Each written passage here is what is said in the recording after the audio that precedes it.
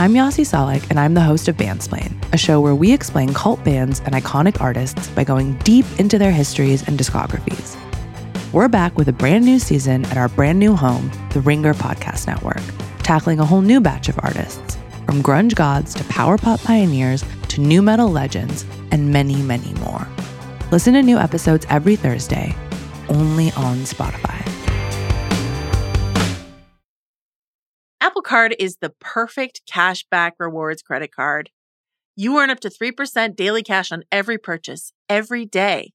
That's 3% on your favorite products at Apple, 2% on all other Apple Card with Apple Pay purchases, and 1% on anything you buy with your titanium Apple Card or virtual card number.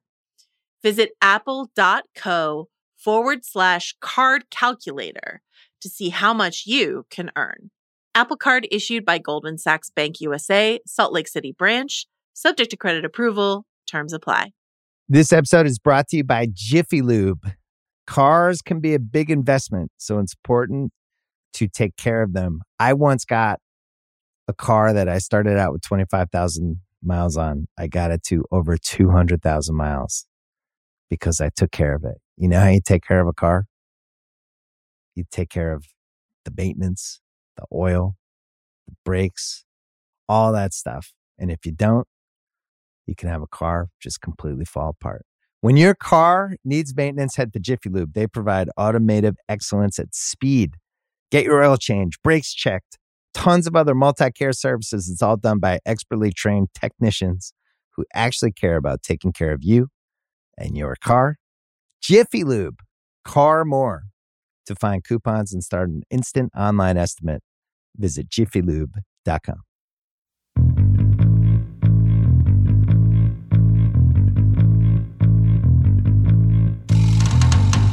Welcome to the Prestige TV Podcast, a show where if you're hungry, you can dig into our purses, get some cough drops. I'm Charles Holmes of the Ringer Music Show.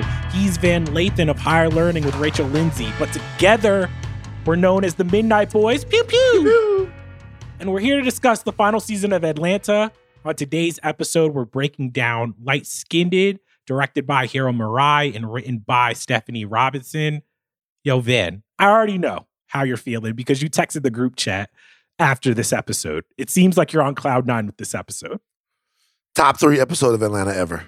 All right, dude, already with it. But you want to know how I do know this is good TV? How? Because I woke up this morning, watched it, and I was about to text you. And then I was like, let me save it for the fucking pod. That's like, I was laughing like way too much. Top 3 episode of Atlanta ever.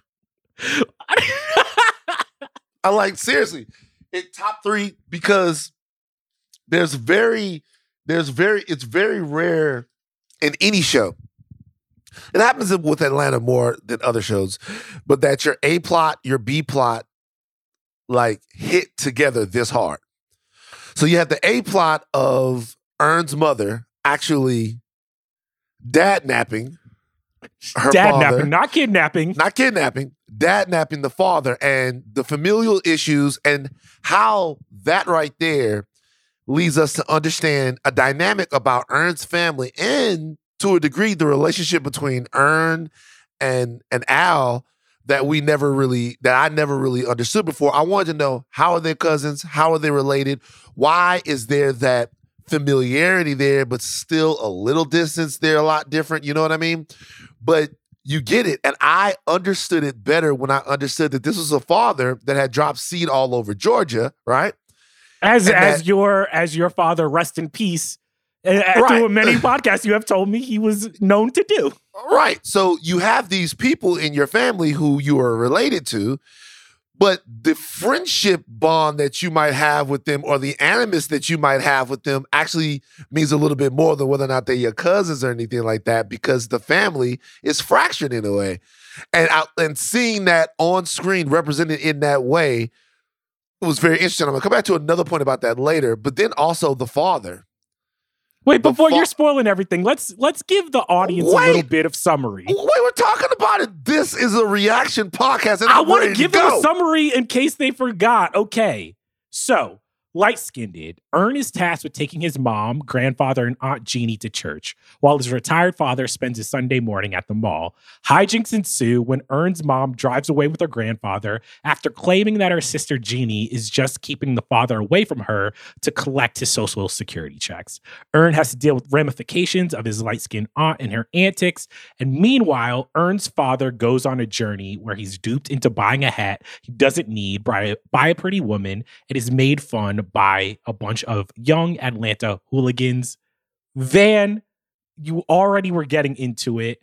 And the reason I knew you were going to like this episode, because when I was watching it, I have my own, this mirrored my family, but this is a family dynamic that is like very specifically Black and Southern Black in terms of like your dynamics. So can you please kind of like walk our listeners through why this is actually something that like Stephanie Robinson, the writer, did so well in depicting this family?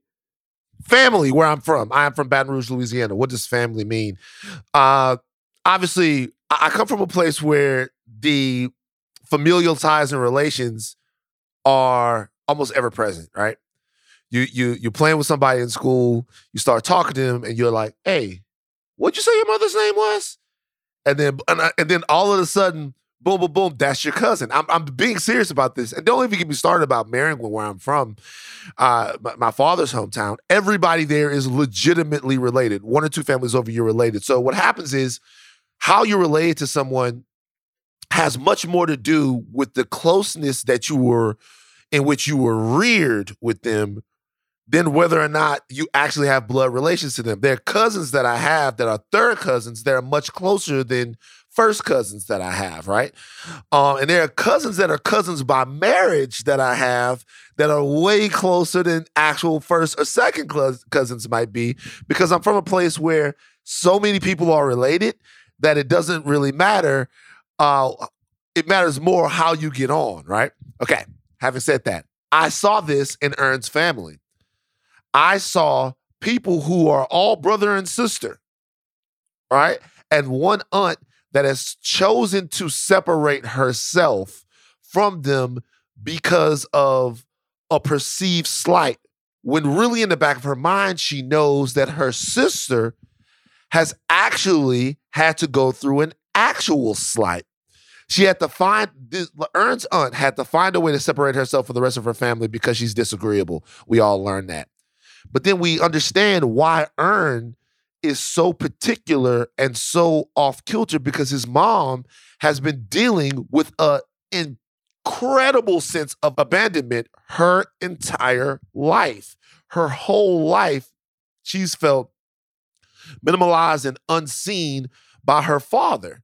So Ern has really, and look, I'm telling you, we talk about what we give, what your parents give to you on purpose, right? But we never talk about what they give to you like on accident, like the mental health issues that they give to you on accident, how their unhappiness becomes, forget about trauma and all of that stuff, just the unhappiness itself becomes a generational trait.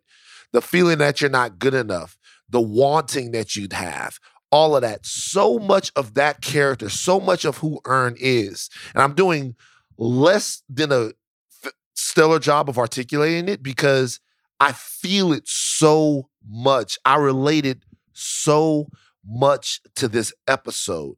I was him, learning about the dysfunction between my father and his brothers, my mother. When I was 15, I learned that my grandfather wasn't my actual grandfather, that the man that I thought was my mother's actual father was her stepfather.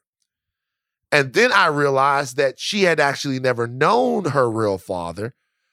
And the guy that was my stepfather, who really took after me, was just this is my papa, don't get me wrong, but he was just an older gentleman who raised my mother and liked me. I didn't carry his same blood. It made me relitigate what these things meant. And I didn't also understand why there was always sort of a barrier between him and my mom, why he was different with my Uncle Hal and my Uncle David than he was with me, and why she was some of the ways that she was, and why she pulled me so close. and was so loving and so doting. She didn't feel connected as much to her brothers and in a way to some of the other people than other people in her family. She felt like a small alien, and nobody ever wanted to bring it up because they knew that she felt that way. And in this episode, when she says, hey, he was cool with the rest of his children, but never really with her, and she made that face, I swear to God, dog, I've seen that fucking face before. I've seen 3 kids be in a room. 2 of them are looking at their father, and one of them is looking at the man that raised them. And it's just not the same. And like in the South, like it's particularly where I'm from, all of these dynamics, like they're at play. And Atlanta managed to, in this episode, without forcing the hand or being heavy-handed at all, and I'm stop talking after this, just expose those family dynamics to a degree. Even when the aunt walks in the studio and Paperboy knows. He knows she's on bullshit. Yeah, Like- he knows, you know that aunt. He knows she's bad news. He's like, shit. They like, man, we got to get out. Everybody just get the fuck out. We doing the whole thing now. Just the whole thing, I really related here. And it shows me how tapped in they are sometimes. As someone who was raised for a while by my grandparents, I think what this episode really does well is like, it's hard to articulate, but there's the role that like a Black patriarch plays that my grandfather played. He was the oldest of his siblings. And the way I have 7 aunts and uncles, the way everybody looked at him, my grandparents, was constant politics. Because I was in the house, I got to hear the phone calls of when an uncle or aunt called and then what my grandfather would say after that. And I would see my uncles and aunts fighting for love, fighting for attention, fighting for affection. And I think this is something that's true in all families, but specifically in Black families, is that there's this constant succession level hierarchy that's based on different things. Are you light skinned? You know what I'm saying? That's one level of it, of like the world treats you a different way. And sometimes your own family treats you a certain way. Then there's the like, who makes the most money? Who's the oldest? Who has the best job? All of these things. And what I realized as I grew up, being in such a big family, is that all of those politics get passed down to the next generation. I am the light-skinned person of the Midnight Boys.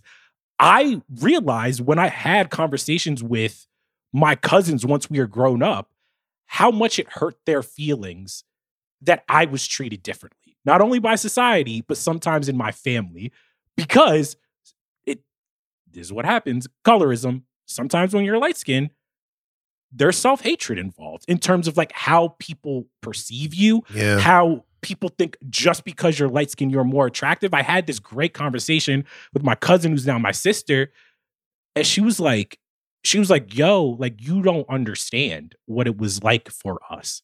You guys were the golden children. You guys looked a certain way, so everybody treated you a way that they didn't treat us. And I had to apologize. I'm like, I don't understand, and I'm so sorry. Like, I didn't. And that was stuff that was happening a generation before with people who came out looking this way, who came out looking that way. And I feel like we all have the light-skinned uncle. I'm one of them, the light-skinned auntie who's like uppity. And you're like, yo, what? Like, can you calm down? Can you stop acting like you're God's gift to the world, please? So my Uncle Hal wasn't uppity, but my mother felt like he was. Like, I never saw it. I never saw it. He moved away to California and stuff. He's a great guy, cool guy. I never saw it. And I remember my mom one time, because my mother and my Uncle David are both very dark-skinned. My Uncle Hal is not. He's the light-skinned brother. So I remember one time my mom is talking and she goes, I never saw this, but she goes, yeah, we all know that mom, and I love my Momo to death. My Momo, if she heard this, she would be, so I'm here, she doesn't hear this podcast because I don't know if she knows that mom said this. She goes, yeah, well, mama always favored Hal. I was like, why would she favor Hal? And if you knew Uncle Hal, you could probably understand why people would favor him. He's so funny. He was worldly. He was a great soldier. But she goes, no, she favored him because like he was light skinned. Like he taking him. And I'm like, what? She goes, yeah. She's like, it's just the way that it was. Like she would favor him because he was light skinned. I'm like, shit. Cause I'm dark and my sister is light like you, to where you like, you know how you motherfuckers, we can see y'all veins and shit. Oh, like, right, dude. Like, she's light like you. And there was never in my family, never. Like my mother is dark, my father is dark. It's one of those black.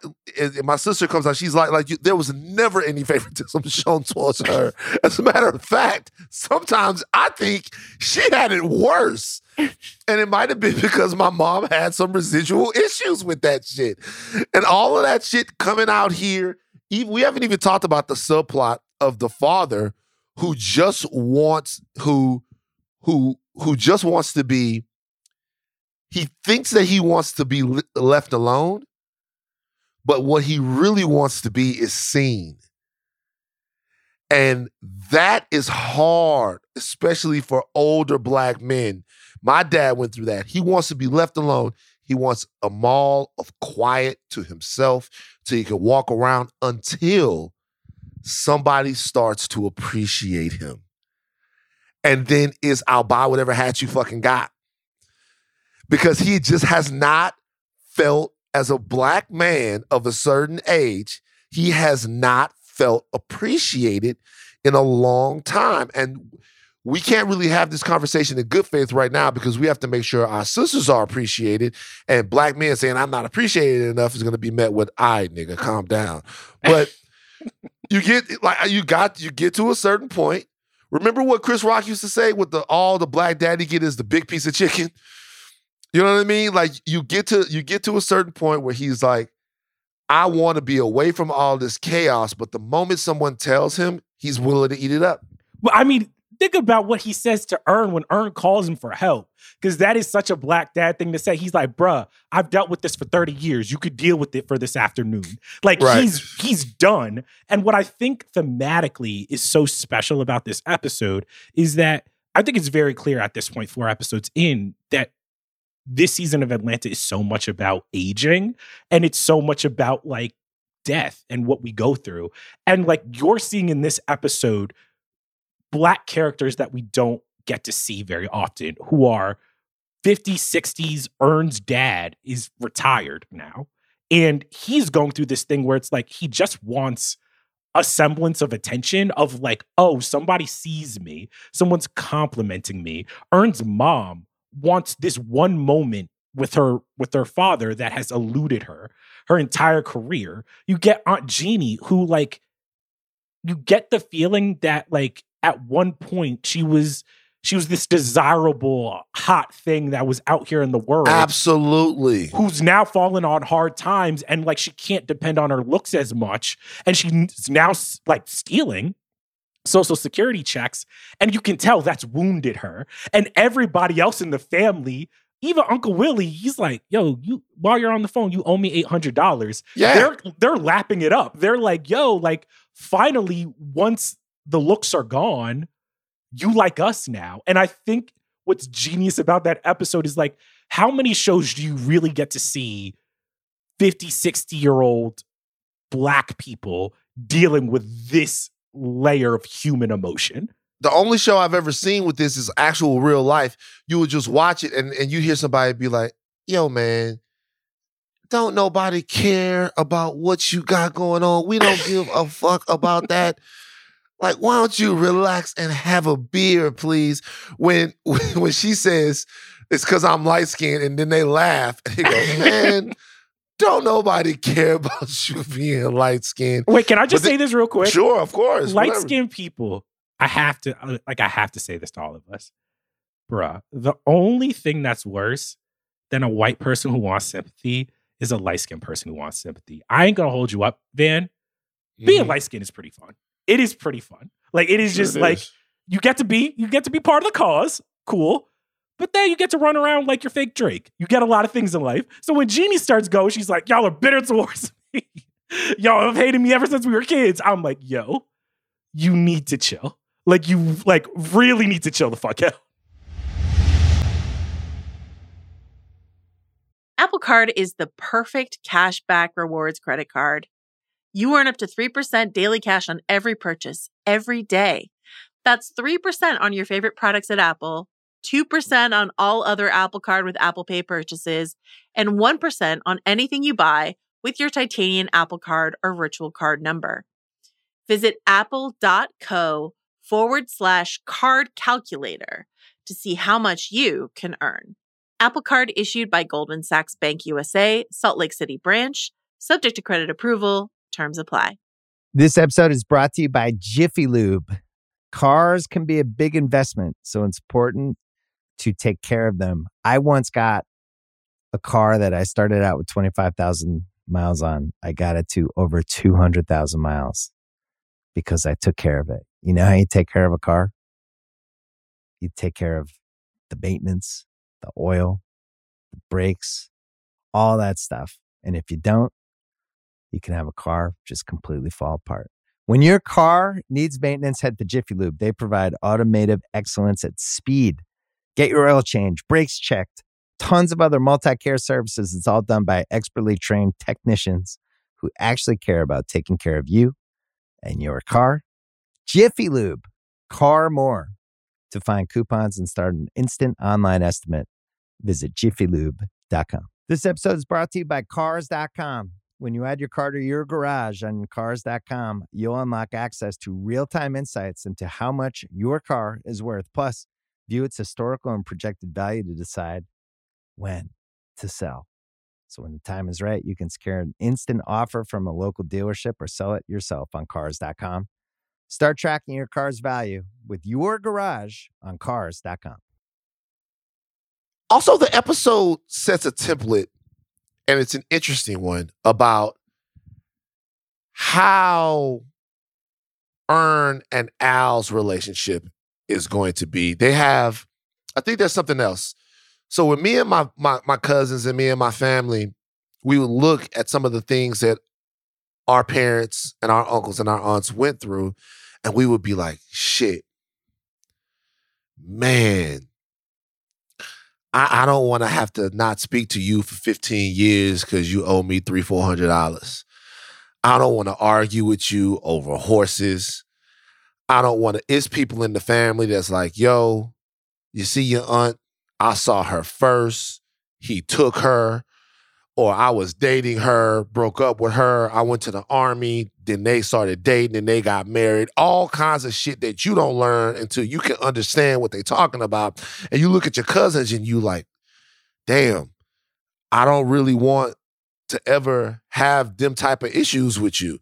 Like, I want a much more functional family, a much more prosperous one that's a little bit more tempered and more enriching. And Earn and Al kind of have that. They've been able to come together, make something, build something, and really be able to communicate with each other about what their individual needs are. So they kind of have that. And the juxtaposition from them to their parents and their aunts and uncles, it really stands out in this show. And there's some really funny moments along the way. Wait, let me pitch you on something really quick. Sure. Because I actually think that this episode is the spiritual successor to the season 2 episode Alligator Man with Uncle Willie. Because I went back and watched it, and Uncle Willie says something to Earn. He says, "You scared. Got to stay on his good side now because he Mr. Moneybags. Remember Uncle Jarvis used to manage Damon when he was in that group. Now they don't even talk no more because you find out family is business." And in this episode, you kind of get a peek into the larger family and realizing that, oh, Earn and Al, their relationship is playing out like this. And that's why Earn is scared and he turns to Paperboy and he's like, I don't want us to turn out like that. And that's what I think is actually genius, because you think about it. Uncle Willie loans Jeannie $800. She hasn't paid it back yet. These people haven't talked to each other. And what I think is so interesting about connecting Alligator Man to Light Skinned is like, yo, as much success as both Paperboy and Earn have had, it's so hard to break out of that family cycle. And like, I don't know if you felt this in your own family, where it's like when you're younger, you're like, man, I don't want to end up like my uncles and aunts. This is all bullshit. You're only talking, everybody's mad. And then slowly but surely, as you grow up, you lend your cousin a couple $1,000s because he's down on your luck. Somebody's like, don't loan him that. You're never going to see it. Then you're not talking to your cousin anymore. Do you know how I changed it? How'd you change it? I changed it by changing myself. Because you're right. You're absolutely right. I'm sorry I didn't mean to jump in, but you're right. I changed it by just going, if I give you this $2,000, I have to be, and I have done this so many times. If I give you this money, I have to be okay with never getting it back. And I mean it. And the only thing I will say to somebody is, look, I look at you as broke now. I do. Like I'm letting you know that I'm not going to forget that I'm taking care of you. So there are going to be certain ways that you talk to me, right? But the reality is, it's just the way. It's going to be certain ways that I'm not going to forget that I'm taking care of you. But here, have it. Because I'm not going to go through all of this bullshit with these people who can't give me the bread back. It's like, and by the way, I've been so blessed that I feel like I'm supposed to do that. But can I ask you this question then? Sure. This is how I think Earn and Alfred potentially break the cycle. Because I had to become similar to you, where I realized that like very quickly at a young age, I was more successful, at least on a financial level, than some of my cousins, aunts, and uncles had been who were older than me. And I realized that I'm like, yo, Charles, why are you sweating people who didn't pay you back? Like, it's like at a certain point, like, you got to chalk it up to the game. What's the alternative? You never come to Thanksgiving. You never come to Christmas. And what I realized is that I'm like, if you think about it, all the fights that the Marx family is having are because all of them are growing up in a situation where like they don't even have it like that. And it's funny to see them talking about money in this way because like Paperboy could spend it, but Earn's father is like, nah, I got this. There's a pride involved. Yeah. Where he's like, yeah. He's like, little nigga, you ain't paying for this. Like, calm down. And I was just I'm still the man. Yeah, of course. And what I want to ask you this too, we litigated it last episode. Is Atlanta funny anymore? I gotta be real with you. I came down on the fact that like Atlanta's gonna do what it needs to do. I don't need my comedies to be like, haha, laugh out loud funny. Dog, this is one of the funniest. This one was funny. I've seen.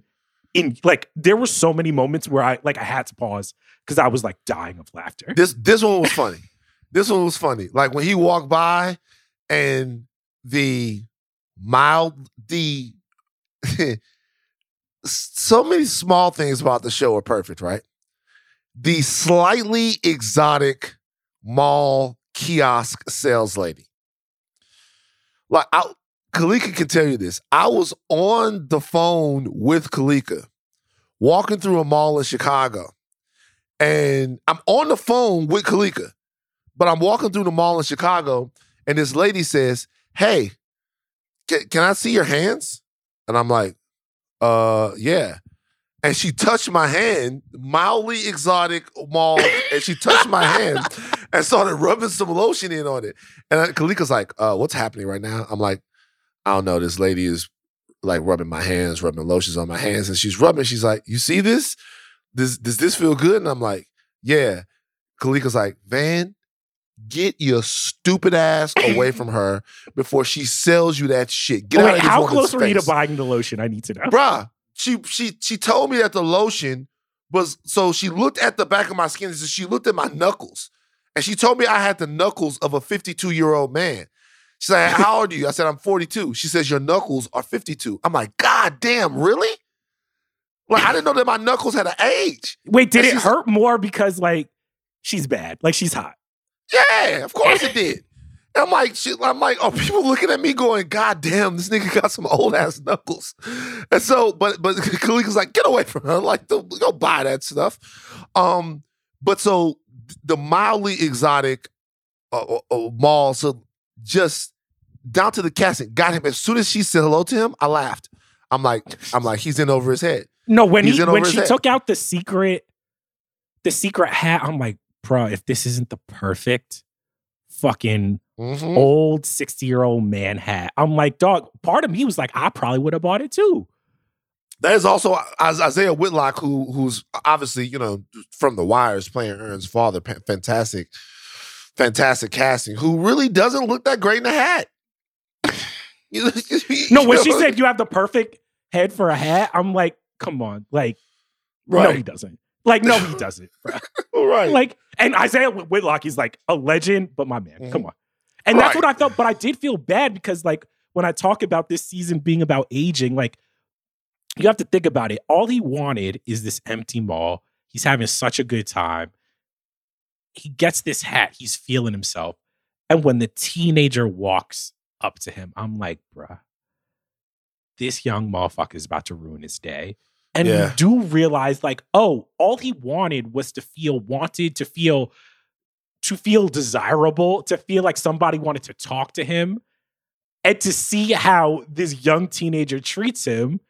It's the same thing that the white kid does to Paperboy in the previous episode, where it's like you get to this certain age where it's just like, yo, am I worthless? Am I like past it? Do people think I have nothing left to offer the world? It's so sad to witness. Right. I thought a scene at the end, by the way, just on that real quick, he was feeling on top of the world. He had a new lease on life when he had the hat. The young man took it away in 2 minutes. Brilliantly done. I mean, if that's not a metaphor for being black in America, I don't know what it is. I'll give you another metaphor. So they're eating at the end of this, right? They're all eating. It's after church. Remember, because everybody has to pack up whatever went wrong, and they have to still go out and do the same rituals that they always do. So they're eating. They're all together. And she wants some bread. Mom wants bread. Let me tell you why the bread is important. Think about what everybody's gone through throughout the day. And that's just like a normal day for them. Think about what everyone's gone through. Ern's mom has had to hear from everyone the realization that her father never really cared for her and never really had a relationship for her. Even though she knew that, she had to hear that everybody else knew it and was she had to hear that. The dad had to have all of his confidence taken away. Ern had to be taken on this wild ride. That woman does not have the patience to listen to that boy say. He has to ask his manager for the bread. Yeah. Doesn't have the patience for it. At this point, all of these things that are distinctly black that we go through, right? At the end, we just want somebody to pack the bread up, put it in the thing so we can enjoy it. We feel entitled to the bread. The bread was supposed to come. It didn't come. We're living in this country that's given us all this dysfunction that is bleeding over into our family systems. We don't need you to ask nobody to get the bread. Put the fucking bread in the thing so we can go. It's like we done gone through a lot today. We done been through a lot for you to have to ask your manager if it's okay to put the bread in the thing. I have a question for you. Yes. A lot of times when we talk about family, when we talk about community, when we talk about what it means to be connected as black people, we talk about it in times where we've bonded over traumas and things that have gone wrong. I feel like in this episode, what Ern and Al are really going through is whether or not they can bond in their life over something more than trauma. Think about it. When Auntie gets mad, the first thing she does is bring everybody together. That's the first thing she does is add Willie, add so-and-so, add Gloria. Like the first thing she does is bring everyone together. How many times do you think all of those people have talked on the phone together like that when something wasn't wrong? Bruh, do you understand most of my childhood was literally the entire family getting together on Sundays to litigate some bullshit that someone else had done? And I'm just like, bro, like, why are we only hanging out when we got, like, we would be going, like, I didn't know it at this point. We'd be going out to, like, an Olive Garden, which is, like, it is a very black thing where it's, like, we might not have the most money, but we're going to go to a chain restaurant and act like we live in like kings. You know what I'm saying? Which speaks to the bread, where it's just like she looks at Ern's father and is just like, you better not have bought anything. The MasterCard bill was too high. So you already know they can't afford this shit. Right. That's half of what the bread is. And you already know they're coming together because it's just like, yo, to your point, Black people so many times, I think we are conditioned by America society to band together when there's something wrong. We don't know. It's so hard. You have to unlearn that and relearn. How do you talk to someone when it's not about struggle, when it's not about strife? And you see Ern snap at Alfred. Alfred's like joking on him when they're looking at Aunt Jeannie. And Ern turns to him and he's like, enough. And it's the first time I remember Alfred apologizing in real time to Ern. Because throughout these 4 seasons, so much of Atlanta is Paperboy kind of shitting on Ern. And it's only been until this season where, if you go back to last episode, Alfred realizes how hard it is to be a manager. He asks Ern, how do you do this? It's not until this episode where Alfred apologizes in real time for always giving Ern a hard time and is be like, all right, fuck, yeah, I get it. This is both of our aunts. We're in this together.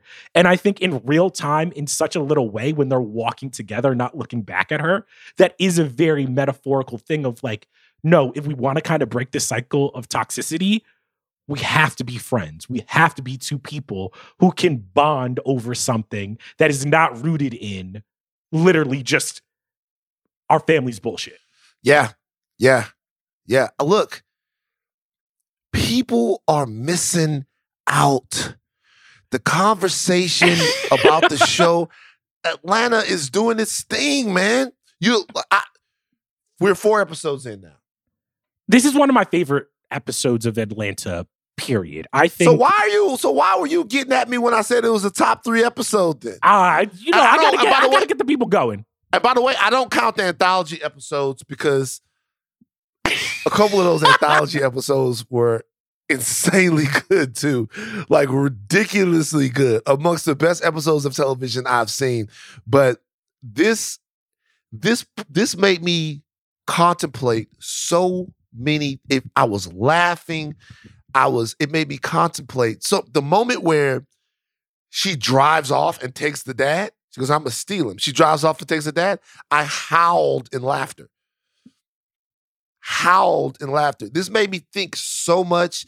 It was so familiar to me. Wait, we haven't even talked about the guest cameo. Was it a little bittersweet to see Gunna in this? I was like, oh, Gunna. And then I realized he's like, that was tough. Yeah, that was tough. Like, do you think you could be Gunna in Uno? It doesn't seem like Gunna's very good. What are your house rules? I've never asked this. What are your Uno house rules? I go by the basic shit. I mean, like, I think there's some new things that in Uno that people are doing now. Like, I played Shaw's daughter in Uno one time, and she had a card. They written on the card, and the card was like switch hands. And so, that's a new card. I almost had her beat. And she's ridiculously smart and incredibly competitive. I almost had her beat. Boom. She switch hands. I'm like, yo, I'm like crazy. Wait, do you do stacking? Do you do stacking in your house? I'm a stacking household. You talking about like draw 2, 4, 6, 8, the whole joint? Like if it's same color, you could stack. Same number, you could stack. If you have multiple like draw 4s, wilds, you could stack. Yeah, of course. I just checking. Yeah, but the Uno that we used to play was like speed Uno. They're like them cards were coming out quick. quick. Boom, boom, boom, boom, boom. I had to almost break up with my girl if she wins too many times at Uno. I'm like, fuck this whole house. I'm leaving. I don't play head up Uno though. What do you mean? I won't play if it's only 2 people. That's true. If it's only 2 people, I won't play Uno. Hey, let's play Uno. Nah, let's play a game. I won't play head up Monopoly. What about Connect 4? Connect 4 I'll get mad at. Well, Connect 4 is a head up game. So of course I'll play head up Connect 4. But we played Team Connect 4 one time and like it really ruined the date. Cause I was looking at this chick like, yo, are you what the fuck? Why the fuck would you do that? Wait, but see, here's the thing. This is why I can't play and we're going to wrap this up soon. I can't play Monopoly with friends because, like, let's say it's me and my girl and we on a team, right? And she's fucking up. Like, I'm just like, bro, like, I'm not about to lose in front of my best friend right now. Like, come on. We got to, like, I can only play with Monopoly people who are real Monopoly heads. I can't do that shit. Also with Monopoly, real quick, we'll bring it back to the show. I promise you guys. But also with Monopoly, you got to play with people that are wheelers and dealers. Like, you got to play, like, I can't play Monopoly with people who don't want to trade cards and shit. When I'm playing Monopoly, I got to be there with some cutthroat wheelers and dealers. Because I need to be able to look at somebody and be like, look, because what I'll do is when I'm playing Monopoly, I'm a slumlord. Like that whole first row right there, fuck around and try to get Boardwalk, Park Place, and all of those. I'm going to build low-income housing right here, and then I'm going to get that other thing. I'm going to have like 4 or 5. See, that's the thing. A lot of people think Park Place and everything, Boardwalk are the real ones. I'm like, nah, you want them small, like warm colors? Put one house on each? Come on, one house on each, bruh. When we play it, we allow you to stack the hotels up because a lot of times they say only one hotel. Not me. I stack up 4 or 5 hotels on Baltic, and you come through there, I'll slam your dumb ass. But I thought this episode was fantastic. I know that we're not seeing as much Darius and Zazie because Darius and Van, because they were shooting the harder they fall. So I mean, I do want to ask you this. My last 2 things for you. First, sure. I gotta be real, man. I really wanted to see more Uncle Willie. Cat Williams is one of the most talented entertainers for like how much he can squeeze out of a scene, even though he's probably in total in this episode for no more than 5 minutes. And that might be even too much. And still, I was like, bro, you could have given us one more Uncle Willie episode. I looked at it, I'm like, he's just good in this role. Cat is just great in this role. Would you do a Breaking Bad type spinoff, Better Call Saul with Uncle Willie? Would love it. Would love it. Would love if Uncle Willie got his own show. Because he's grilling on a Sunday, and I'm like, is he by himself grilling? Like, by himself grilling. He said that he was busy. He's doing like, I would love an Uncle Willie show. And my last thing for you, and this is probably where we can wrap up, is why do we think this episode stands out so much in terms of late stage Atlanta? I had an idea where I think a lot of times we remember Atlanta as something that's so surreal, that really gets at the heart of like just weirdness. It is one of those shows that it bowled us over the first time because you remember where you were when you saw the invisible car or all of these different things. Yeah.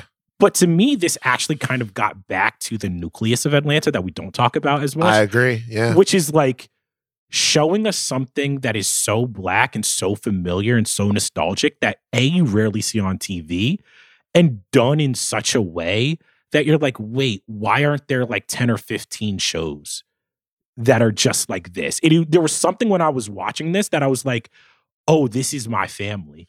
Yeah. Like every single aunt and uncle, I'm like, that's that motherfucker. That's that motherfucker. Like I've had this exact conversation. And that's what I sometimes feel like we forget about Atlanta is that it's so nostalgic and it just hits the nerve in a certain way.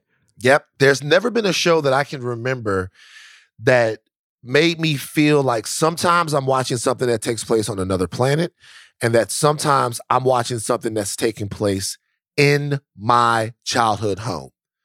It's just never been another show that can take me so far away, but also hold me so close at the same time. And they're just executing at a high level. Loved this episode. Thought it was fantastic. Thought it was great. I think Stephanie Robinson might be one of my favorite writers. Like, I think her and Stephen Glover, like, just whenever I see their name, I'm like, bruh, they're about to fucking kill this fucking episode. Get it. Absolutely. Absolutely. So I'm all out of thoughts, man. It was fantastic work for me. Yo, guys, that is our episode of Prestige TV. Thank you so much to Van. As always, we were both excited this episode. Thank you to Kerm for producing. And y'all, we will be back next week to talk about episode 5 of the last season of Atlanta. Pew pew!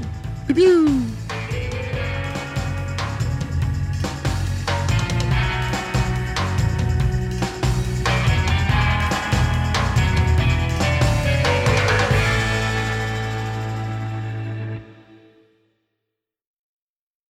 This episode is brought to you by State Farm. You might say all kinds of stuff when things go wrong, but these are the words you really need to remember. Like a good neighbor, State Farm is there. They've got options to fit your unique insurance needs, meaning you can talk to your agent to choose the coverage you need, have coverage options to protect the things you value most, file a claim right on the State Farm mobile app, and even reach a real person when you need to talk to someone.